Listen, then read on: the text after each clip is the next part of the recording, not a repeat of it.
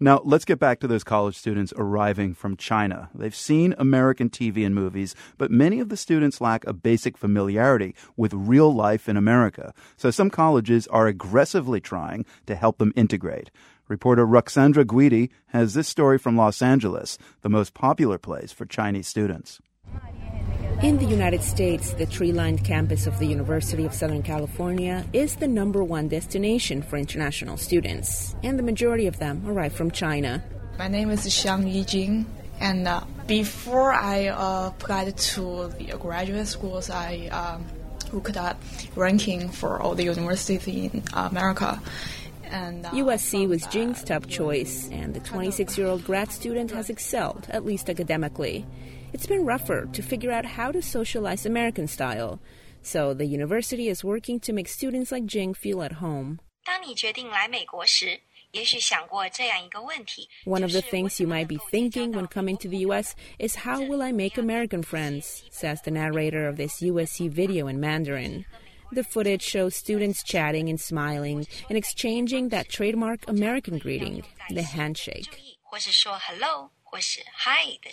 To attract Chinese students, USC is pouring resources into workshops and videos like this for their 13-week course called American Culture.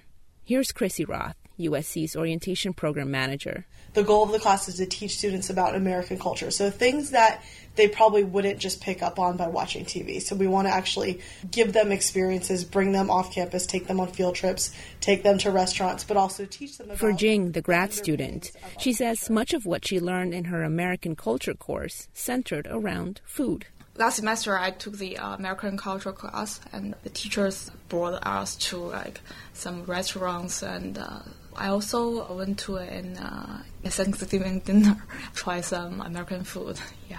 So she's experienced Thanksgiving, but breaking out and interacting regularly with non-Chinese students, that's just barely happening. Jing's pretty quiet, and no books or videos can get rid of shyness, she says. But USC is trying to work with students like Jing. It kind of has to. It enrolls the most Chinese students of any U.S. university and charges $45,000 a year tuition. Of course, not everyone can afford that. For other students attending, say, community college, well, they're flying more solo. Students like 23-year-old Ben Yuan Liu. He's from Qingdao, a city in eastern China. His family sold their home there to send him to a community college in L.A. And he's enjoyed studying applied mathematics. But looking back, he wishes he'd loosened up his plan a bit. Maybe move here a year earlier to acclimate and work, be less of a financial burden on his parents, and gain more independence. I'm sometimes just too careful about my steps. Maybe I should do more adventurous things. Hoping to help students like Liu is Carol Zhu. She's impeccably dressed with a white blazer, high platform heels, coral lipstick. She's quick to say that she's not from Beijing, but from Harbin, a small village in northeast China. Her family also sacrificed to pay for her community college in L.A., and she struggled to find her footing here. First of all, living without your parents, money was the first issue. Even though, right now Chinese people have the reputation for their wealth management, but, as a 17, 18 years old student, I didn't have any idea what is expensive and what is cheap. She didn't know how to budget for meals or for rent. Now 26, Zhu is working on a book tailored to Chinese students called How to Survive in the U.S. as an International Student. Her advice? Be independent. Meet people besides fellow Chinese. Don't move to an Asian enclave like Los Angeles, San Gabriel Valley.